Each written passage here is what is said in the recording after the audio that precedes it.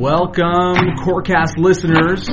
I am your host, Richard Rabkin, the Managing Director, and I have the famous Rabbi Tzvi Haver, Director of Community Kosher. How are you, Rabbi Haver? I'm doing fantastic today, Richard. It's great to be back. It's been a while. Yes. Okay, today we have an exciting topic. We're calling it the top 10 kosher secrets according to the COR. So what do we mean by that? These are things that maybe you don't know. Maybe you're not quite aware that the COR might take a different approach than either you thought or perhaps a different approach to another certifier. Believe it or not, I have heard the sentiment before that COR is very strict. And, you know, we are strict in some things, and I think probably it's a good idea to be strict when it comes to kosher in a lot of ways. Rabbi Haber, you tell me what you think about that. But at the same time, we also all have our areas of difference. There's a lot of commonality, I think, between the kosher certifiers, but each kosher certifier, too, has different approaches to things. So we wanted to highlight some areas where perhaps there might be a little bit of a different approach that you might be you may not be aware of. What do you think about that? Yeah, definitely responsibility of a kosher certification agency is to be authentic and true to halacha, and be mevakesh emes, search for the truth, and that's what it's all about. Of course, there's always going to be different perspectives. In many areas of halacha, it is that way. Some are more strict, some are more lenient. And the great thing about the COR is that we're a community organization run by our very own community rabbanim, who search in each question for the truth. And the truth sometimes is going to be stricter, and sometimes going to be more lenient. And so we're here today to share some of the less well-known policies and halachos that COR presents to its community. Okay, fantastic. So let's get started. These are the top 10, so we are going to try to keep it moving and try to keep it informative. So number one here on our list is that soap does not require a hechsher, does not require kosher certification. That's a policy here at the COR. We get a lot of questions. People see the dish soap, either the kosher certification was removed. Can they use it? Can they not use it? So that is the COR's position. Rabbi Haber, what is the reason for that? So the reason is that soap is always pagum, which means it's always going to have a very sour and bad taste. And whether or not the soap contains animal fat or non-kosher ingredients is irrelevant to our position on the matter. Our position is that even if it does contain a non-kosher ingredient, soap will, by virtue of it being soap, will always be sour. In fact, Richard, I myself many years ago tested this concept out. I took a soap that did have a hechsher, it had an OU at the time. It was actually a food-grade dish soap, not a dishwasher soap. So it was something that you put on your dishes in the sink, and something that technically could stay on the dish if you didn't wash it out properly. So they were cognizant of making that product food safe, so that if somebody accidentally ingested it, it wouldn't be harmful. And I wanted to see maybe if it's food safe, it's also taste. Maybe it had a positive taste. Maybe it wasn't so distasteful as what we had thought or were describing. And I actually mixed some soap on some food item that I had in my kitchen, and I went to taste it. And I mixed it with using a halachic process, a hot process, and I rinsed it off. And I wanted to see if what the soap tastes like when it combined with the food item. And actually, it was quite, as you can expect, it was quite sour and foul tasting. So that just reconfirmed our understanding that dish soap, dishwasher soap, is pagum. And it's bad tasting. And the Torah, of course, even though there may be an ingredient in there that is not kosher, but it only prohibits that ingredient when that ingredient tastes as it's meant to, in a positive way. But if you add something that completely wipes away any positive taste, and now it's completely sour and horrible tasting, then it's that point it's permitted, and therefore we say that that soap is permitted regardless of whether or not it has a hechsher. So kosher consumers, you heard it here first. Rabbi Haber is so dedicated for you that he is eating soap. That's Mesiras Nefesh for you. Yeah, well listen, Richard, we always want to, it's easy to say soap is sour tasting or bitter tasting or horrible just because it's logical that that's the way it is, but I didn't feel comfortable with that. We wanted to go all the way. Beautiful. Okay. I'm sure there are lots of kids across the world who were threatened of having their mouths washed out with soap. Now they heard it from Rabbi Haber that they should stay away and they should be well behaved. That's right. Okay, let's go to number 2, which is talking about salmon. And obviously fish is quite kosher sensitive, and usually the policy is that you can only buy fish that has the skin on it because you can verify the scales. But apparently COR has a policy which is, I guess, somewhat more lenient than that. Explain to us what that is. Okay, so I definitely have to be very clear and very specific in order to answer this question so there are no misunderstandings.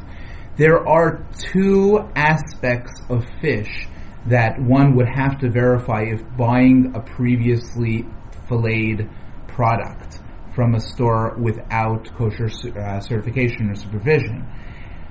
The first aspect is whether it is a min tahar, whether the actual species of the fish is kosher or is it not.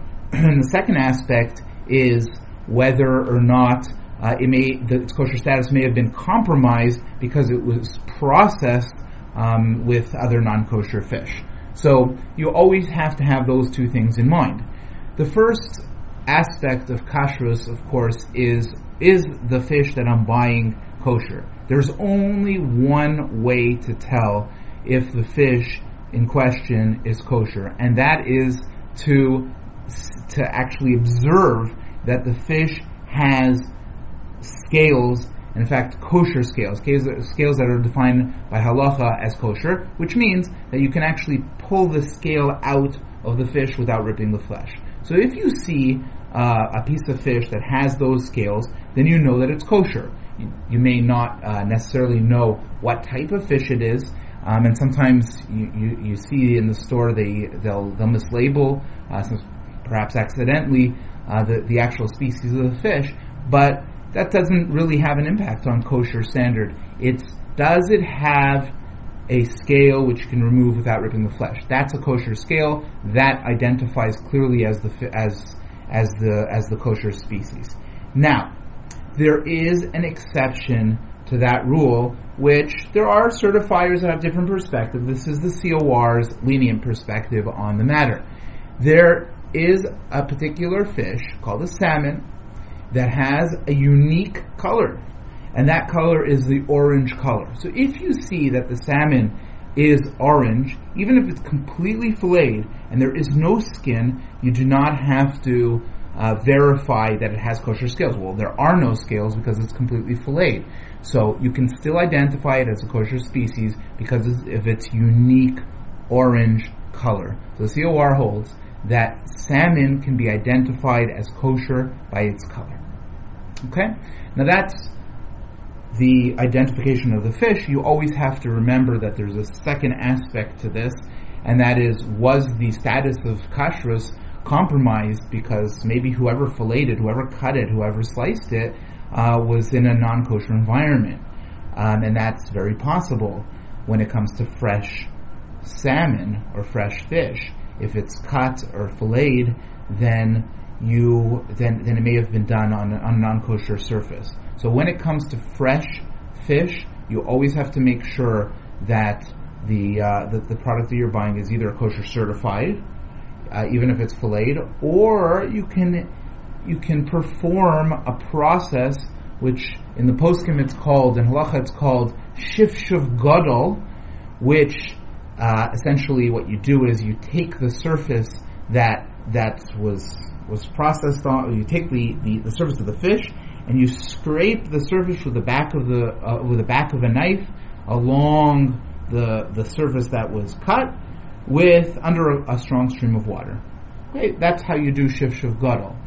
Alternatively, if you're buying a frozen product, then we will assume generally that frozen fish will be processed in a plant that is specifically processing that particular species, which in this case is kosher, so we do not require the shivshav gadol. So technically you can go to the store, you can buy even a white fish if you see scales on the surface of the white fish, or you can buy an orange fish if it's and by virtue of its color consider it salmon. If it's frozen, then it's okay as is, and if it's fresh, you have to perform the shivshav gadol. Great. So I'm sure if people don't know that already, they could go to Costco or Loblaws or Sobeys or what have you and buy filleted salmon there if it's fresh, as long as they do the shivshav gadol when they get home. Okay. That's correct. And another option that people have is that I've seen this done before, they can actually bring their own implements. They can bring a cutting board, they can bring a knife and ask the person there to cut it for them. That's an option that people have. Or they can verify that the surface that's being used, if it's being cut in front of them, is clean and free of all other cross-contamination. Great. Okay, let's go to number 3. What about muffins at Starbucks? The muffins, at least in Canada, right? The muffins are out of their original sealed packaging, but can a kosher consumer eat them? So it's very interesting. I remember way back several years ago, we visited one of the more well-known chain franchise stores, coffee shops here in Canada, one of the very popular ones.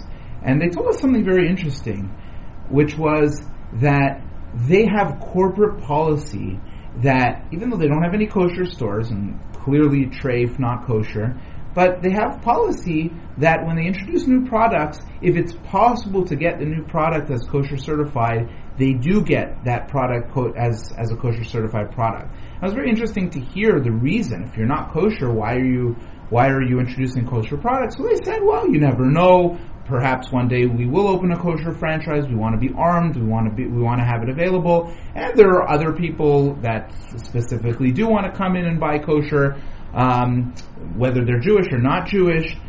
We want to have kosher. It's a higher standard. It's a higher level. However, that was in their mind and how they described it. So you do have that where we find the coffee shops, and you mentioned specifically Starbucks, where they're intentionally specifically bringing in kosher product. Okay, and of course these stores are not kosher, and they process non-kosher, and it's all over the place. But there are products like the Starbucks muffins, for example, at least here in Toronto, that are kosher out of the box, and they're not processed at all. They just come right out of the box and go right into the to the stand where they're selling that product.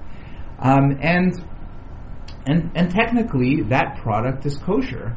So how do you know, as a consumer, you walk into the store, all you see is the product in the display case. What are you looking for? So if a person wants, he can go in, and what he has to do is he has to ask, where can you show me the box? Can you show me the packaging? Where did this product come from? And if he's reasonably satisfied that there was no problem afterwards, so there was no processing and there's no cross-contamination, all they do, they can show you that they took it right out of the box and they put it right into the stand, then they haven't done anything to compromise the status of the muffin that came out of the kosher box. And actually the Starbucks here in the kosher community, they keep the boxes at hand, so they should always have that underneath the counter or in the back, so that they should be able to keep to show the kosher consumer. Of course, it's kosher dairy, and that dairy is a not Chalav Yisrael product. And if somebody wants it, they should go into Starbucks. And my advice to you is to ask for the packaging. Can I see the box? It has a COR. That's great. Now you have to be careful because we cannot guarantee that Starbucks will forever be carrying the kosher muffin, and we don't know what they do outside of Toronto or in the States for all our international users, listeners, and we just don't know. So the idea here is ask to verify it, ask for the verification. At least here in Toronto, they're very used to bringing that out for you, and then if you wish, you can have that kosher muffin. Right. Yeah, that's great. So I'm pretty sure it's across Canada, actually. But you basically at Starbucks, you need to ask to see that muffin case, and you'll see the COR on it, and so you can have that muffin. But just take note, this is only with respect to Starbucks. It doesn't mean Tim Hortons or Second Cup or whatever else, because a lot of those places do get in things that are partially baked, but then they heat them up in the ovens, and those ovens are also used together with non-kosher. So we're specifically talking about Starbucks here, but that's great that we can go into a Starbucks and have a muffin. That's right, and you know, people have told me that they're not comfortable buying a muffin, even though they know in their mind that it's kosher. They've told me that they're not comfortable buying it once it's hit the display case. So for them, I just say to them, hey, you know, if you are comfortable buying the product, you just don't know exactly what they do with it after it comes out of the box, buy it out of the box. You know, you can go into the store, and they'll gladly sell you, if they have in the back a muffin that's still in the box, or it's still in a seal box. If that's what you want, you can go and do that as well. That's a good advice. You can buy the box, and that'll be 8,000 calories. But you know, you got to space that out. So okay, let's go to number 4 now. What about the coffee at Starbucks? I know there's some divergent opinions amongst some of the kosher agencies. Some say don't get anything at all at a coffee shop. Some suggest that there are some drinks. What does COR recommend here? So, Richard, our policy has been very consistent on this issue, and it's been like this well before Starbucks became something that's talked about. In fact, our policy comes directly from the Shulchan Aruch, and that is that you can buy an unflavored coffee anywhere. Okay, so you can buy an unflavored coffee, even if it's decaf, for that matter, unflavored tea, even if it's decaf, you can buy that anywhere you go, even in a non-kosher restaurant and even in Starbucks. So that's been our advice to people in the past, and still remains our advice to people today, even though there have been some kashrus organizations and rabbanim who feel that the fact that Starbucks and others produce non-kosher on site, and there might be some type of cross-contamination. We've looked into it ourselves, and we're still very comfortable with our position that you can buy unflavored coffee from Starbucks or anywhere else for that matter. When it comes to other sorts of specialty products at Starbucks, so we don't feel comfortable recommending anything that can't be bought or purchased across the board. If it's like this in one store but not like this in another store, again, this is a processed product that we're talking about. It's not out of the box like the muffin that we just talked about. It's a processed product, and you have to know that particular product, that particular specialty drink would be kosher if you bought it anywhere. And we don't feel comfortable recommending processed drinks to buy in non-kosher restaurants or coffee shops unless they can be purchased across the board anywhere, and that's true for regular coffee. Okay, great. So in the number 5 of our top 10 kosher secrets according to the COR is the DE, or dairy equipment. You know, a lot of kosher agencies either designate something as parv or something as dairy, and that's it. But there is this intermediate status, which is more flexible, the DE, and COR is one of the holdouts here. We do feel that it's important to let consumers know that a product is dairy equipment or not. So, Rabbi Haber, what does this mean, dairy equipment? Okay, so it's a fantastic question and topic. I love discussing this because this is in fact not a COR secret, just the contrary. Those who would assign a dairy designation on a DE product are keeping its true status a secret. The COR is being open and up front, and this is what dairy equipment means. Dairy equipment is where you have a parv product. So the product is completely parv, just that it's being processed on equipment that was previously used for a dairy product. We don't know when it was previously used for a dairy product, but it was previously used for a dairy product, and that there was no koshering in between the dairy product and the parv product. That's what dairy equipment means. Now, why is it important if it's made on milchik equipment or milchik kalim? Then it's milchiks, right? Well, not exactly. For example, the halacha states that even though you are not allowed to eat milchiks within a certain amount of time after fleishiks, after you ate meat, you have to wait. Most people wait 6 hours, but there's different customs. Some wait 3, some wait 1, even in different places in Europe.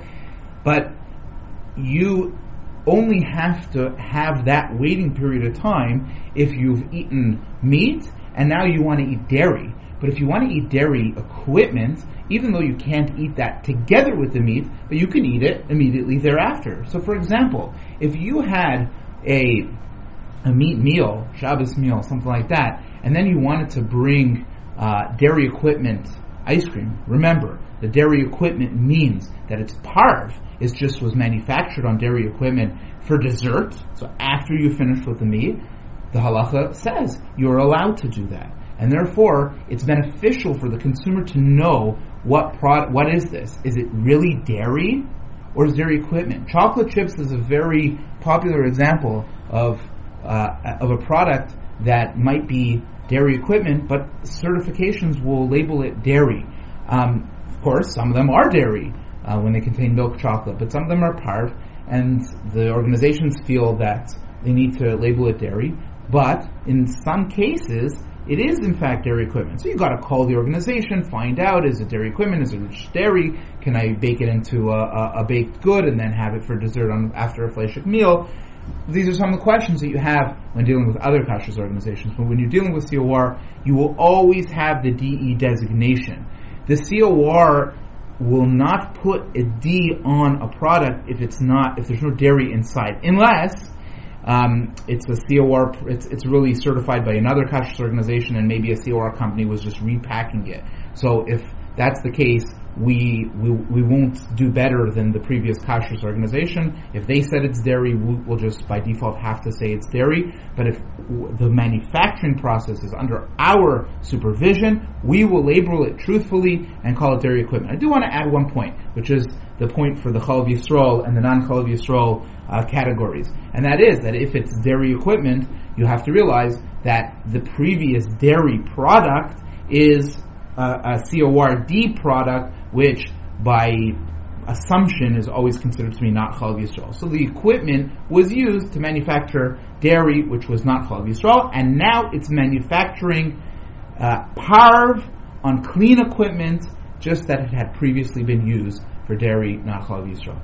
This is a great one. I actually had this just a few weeks ago on Shabbos. We had our meal. We finished the meal, and then the kids, I guess they didn't like what was being offered for dessert. They brought out a bunch of popsicles, and the popsicles were CORDE. So I had to explain to them what DE was, and everybody had a good time that they were able to have their DE popsicles. So thanks to the COR for making sure that we're being consistent with that dairy equipment policy. Yeah, and we like to make sure that we are fully transparent and we inform the consumer as much information as possible so they can benefit from it. Okay, let's go to kosher secret number 6 according to the COR.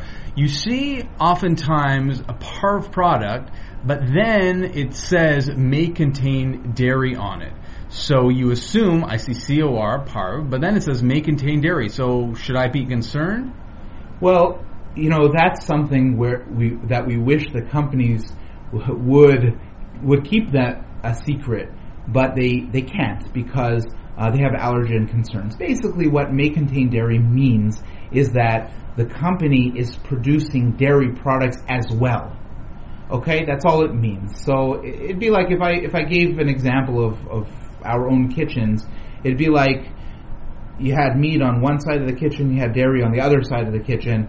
If you'd want to pack that meat, you'd have to write on the package, may contain dairy, which would be awkward. But obviously, halachically, it doesn't affect your meat status because the dairy is not, it doesn't halachically affect the meat if it's on the other side of the kitchen. But the manufacturers do have to be careful, and sometimes allergies don't work the same way that halacha works.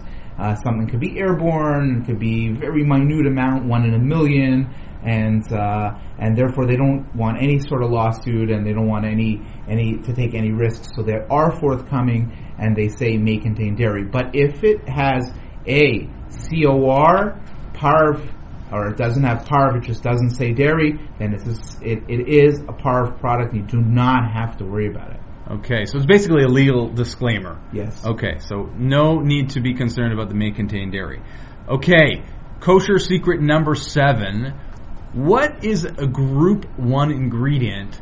Because we get a lot of calls about certain things. Do they require hechsher or not? And so this is something that perhaps is not widely known, but not every single product requires a hechsher, and there are a lot of things that don't. So what are these products, and what is this group 1 ingredient status? So I was recently presenting at one of the local high schools here in Toronto, and I loosely used the terminology group 1, and they were all looking, all the students were like, what's that? What is group 1? Like, I said it as if everybody should understand me, but it is one of those secret codes that COR uses along with all the other kashrus organizations.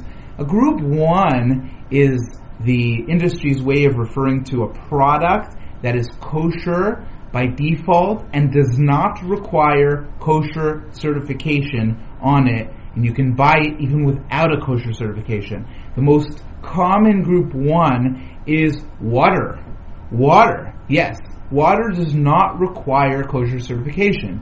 You can drink water at the tap if you want. You can drink water out of a bottle even if it doesn't have kosher certification. So why do water companies get kosher certified? Well, maybe it's marketing. Maybe they just want it for their brand. Maybe all of their products have, and they're going to add it onto water as well. But water is a good example of a group 1. But there are many, many other group 1s that you may or may not know about. And at COR, we want to bring that to your attention so that consumers know, even if they're not in areas that are populated by kosher products, or even if the non-certified version of the product is much cheaper than the kosher certified version, that they have the option of buying group 1 products, which are, I'll just give you a few examples. Baking powder is a group 1. Baking soda, barley, if it's raw, or any other grain that's raw, is a group 1. Cocoa powder, plain cocoa powder, is a group 1. Coffee beans, so whole coffee beans, even instant coffee, if it's unflavored, as long as regular decaf, is a group 1 as well, as long as it's unflavored. Dishwashing liquid, tablets and soap we talked about. Dry beans and lentils are group 1. Flour, this all-purpose flour, whole wheat flour, is a group 1. Canned fruit is a group 1, as long as it's in its own juice and does not have any added flavoring or any other additives. Sugar, if they do add sugar in, it is okay. Sugar as a product is a group 1. Rice, as we said, a raw grain, but with rice, even if it's parboiled, it's a group 1. Popcorn kernels, as long as they're not oiled and they're raw, are a group 1. Salt is a group 1. And there are many spices that are also a group 1. If you have any questions, feel free to email us at questions@cor.ca, and we'll answer any group 1 inquiry that you may have. Great. Okay. Wow. Let's go to number 8 here, which is chalav stam. And maybe Rabbi Haber, you can explain to us what that means, but not all kosher agencies will certify something which is considered chalav stam, and even restaurants, they would demand that it be a chalav Yisrael. So what's the COR policy on that, and what does it mean? So chalav stam is the colloquial way of referring to milk that was produced in an unsupervised, let me take that out, not an unsupervised environment, but in an environment that doesn't have a mashgiach tamidi there standing and watching the milk production. And that type of milk, even though in Shulchan Aruch that type of milk is considered not kosher, but there's a famous series of tshuvos that Rav Moshe Feinstein wrote and paskins that in our countries, we're familiar with the regulations and the laws, and there's very onerous requirements of the industry. We have the right to consider even milk that doesn't have a mashgiach, a supervisor, always standing and watching the production. We can assume that to be kosher because of the regulations. So we can assume it's cow's milk because the regulations are rigorous in North America and perhaps other countries where the Rabbanim feel that the status should be the same way. So that's what Chalav Stam means. So COR, of course, the CORD designation, unless it otherwise indicates a Chalav Yisrael status, should always be considered Chalav Stam, which is the level of kosher which is not Chalav Yisrael. And that relies on the opinion of Moshe Feinstein and other Rabbanim who have followed and accepted that as kosher.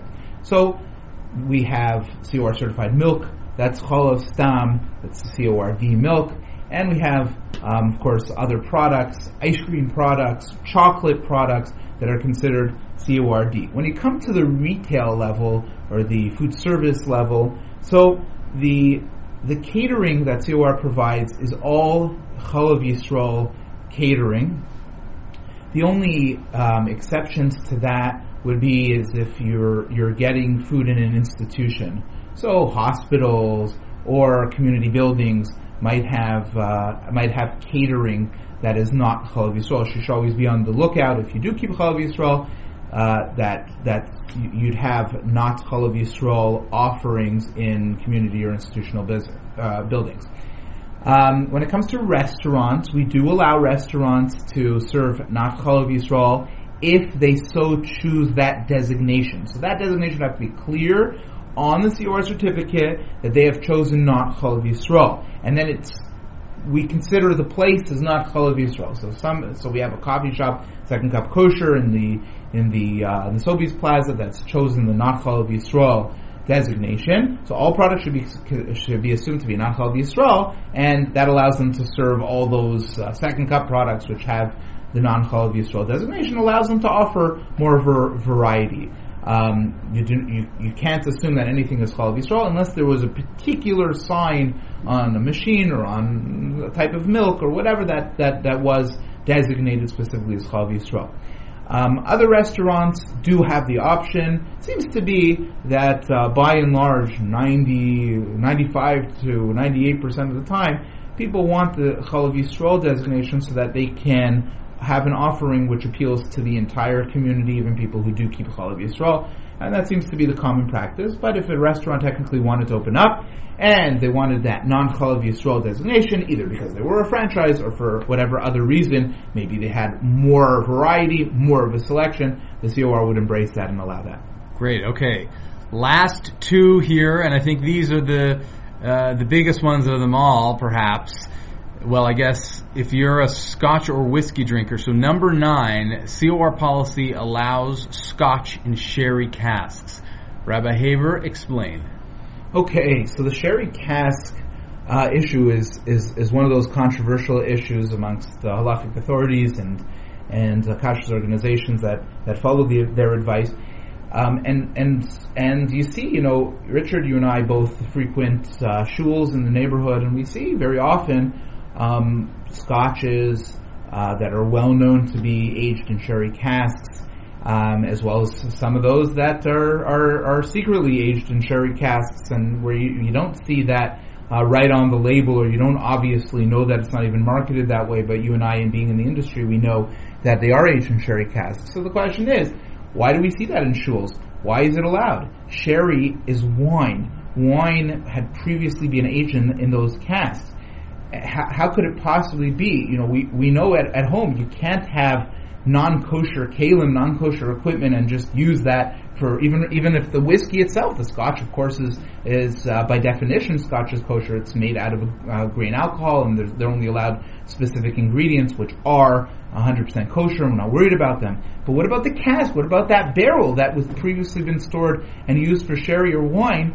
Why is this allowed? And the answer is that our poskim feel very strongly, and it seems to be the common custom in Toronto, in many of the shuls, if not all of them, that people are allowed to bring Scotch even if it was aged in a sherry cask, because the Shulchan Aruch says quite explicitly that the wine that was inside the barrel would not add a positive enhancing taste to the Scotch, to the whiskey. In fact, the combination of tastes does have a detrimental effect on the wine, believe it or not. So even though companies advertise it and they say, wow, this is something that was aged in sherry cask and that's supposed to be a maila, that's supposed to be an advantage, but the Shulchan Aruch says that the combination of taste actually is detrimental to the wine. So what that means to say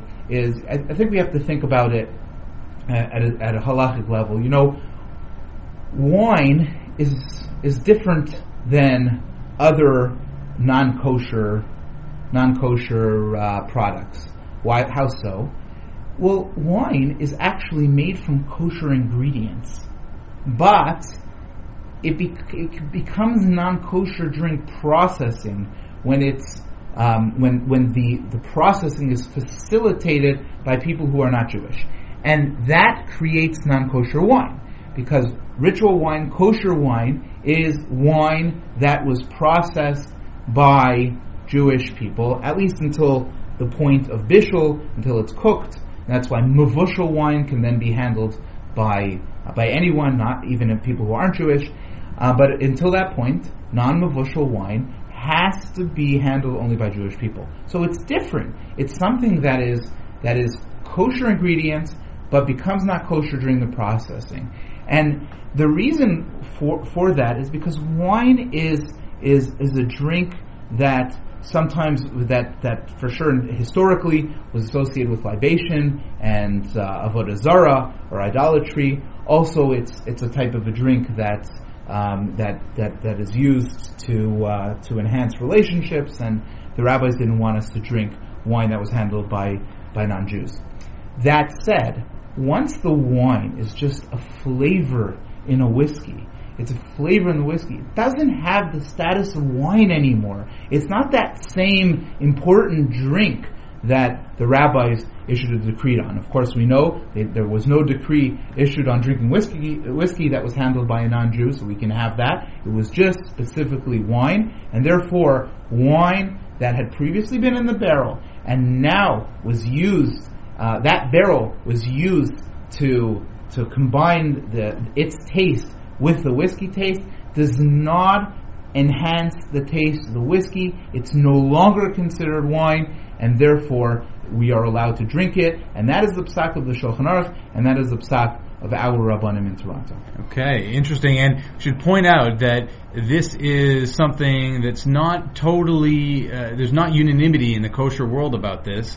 There are a lot of kosher agencies that have a much stricter policy than the COR, so just noting that our policy here is different. And the last one, number 10 kosher secret according to the COR, which is related to the one that we just talked about, is whiskey, that Canadian whiskeys, I guess, specifically, but that we do allow, even though they may contain some trace amounts of non-kosher wine. Rabbi Haber, enlighten us. So here, the ideas are the same as the last question, but the halachas are different in terms of how they apply. Because we're not talking about wine that was absorbed into a barrel that automatically becomes its combination with whiskey is detrimental. We're not talking about that. It was what we found, and this was truly a secret, is that there are Canadian whiskeys that do contain minute amounts of actual wine in the mix. And we wrote about it extensively in our recent Halachic Corner, which I definitely recommend for all of our listeners to read. It's available online at cor.ca. But the short story is that wine added into a product will make the product not kosher unless it is first mixed with 6 parts water. if it's mixed with 6 parts water, more than 6 parts water, then it is diluted to the point that halacha does not consider that wine anymore. It's flavored water, but it's not wine anymore. And therefore, it doesn't have the same problems as wine does. Similar to what we said before, that the rabbis said that you can't have wine because of its status, its social status, and its status as a ritual, as something that was used for libation and idolatry. Therefore, it has to be considered wine. But if it's not wine because it's diluted to the extent in water that it's bottled or nullified, 1 in 6 parts, then it loses its non-kosher status. And actually, that's what happens in the Canadian whiskey, that it's actually mixed with water before it's added into the whiskey. And even after it's added into the whiskey itself is diluted with water, and therefore the wine in that whiskey is batul b'shisha, and that is permitted according to all the poskim. So here too, there are some agencies that want to be that have come out in a strict way because there's wine in your drink. How can you drink? How can you have wine? And in fact, Rav Moshe Feinstein wrote a tshuva about what he called blended whiskeys many years ago, which really means whiskeys that are blended with wine. He actually permitted it on a different basis. He did not assume it was mixed with water. Today, we've discovered that it is mixed with water, and therefore it's permitted, and we allow it. Okay, fascinating. So there you have it. Those are the top 10 secrets, kosher secrets, according to the COR. And we hope that you found them interesting. If you have any questions, you can always get us at questions@cor.ca. Or if you have any topics for the next Corecast, please let us know. But thanks for joining us. Thank you, Rabbi Haber, for being my guest. And we'll see you next time on another edition of the Corecast. You're very welcome. It's always my pleasure.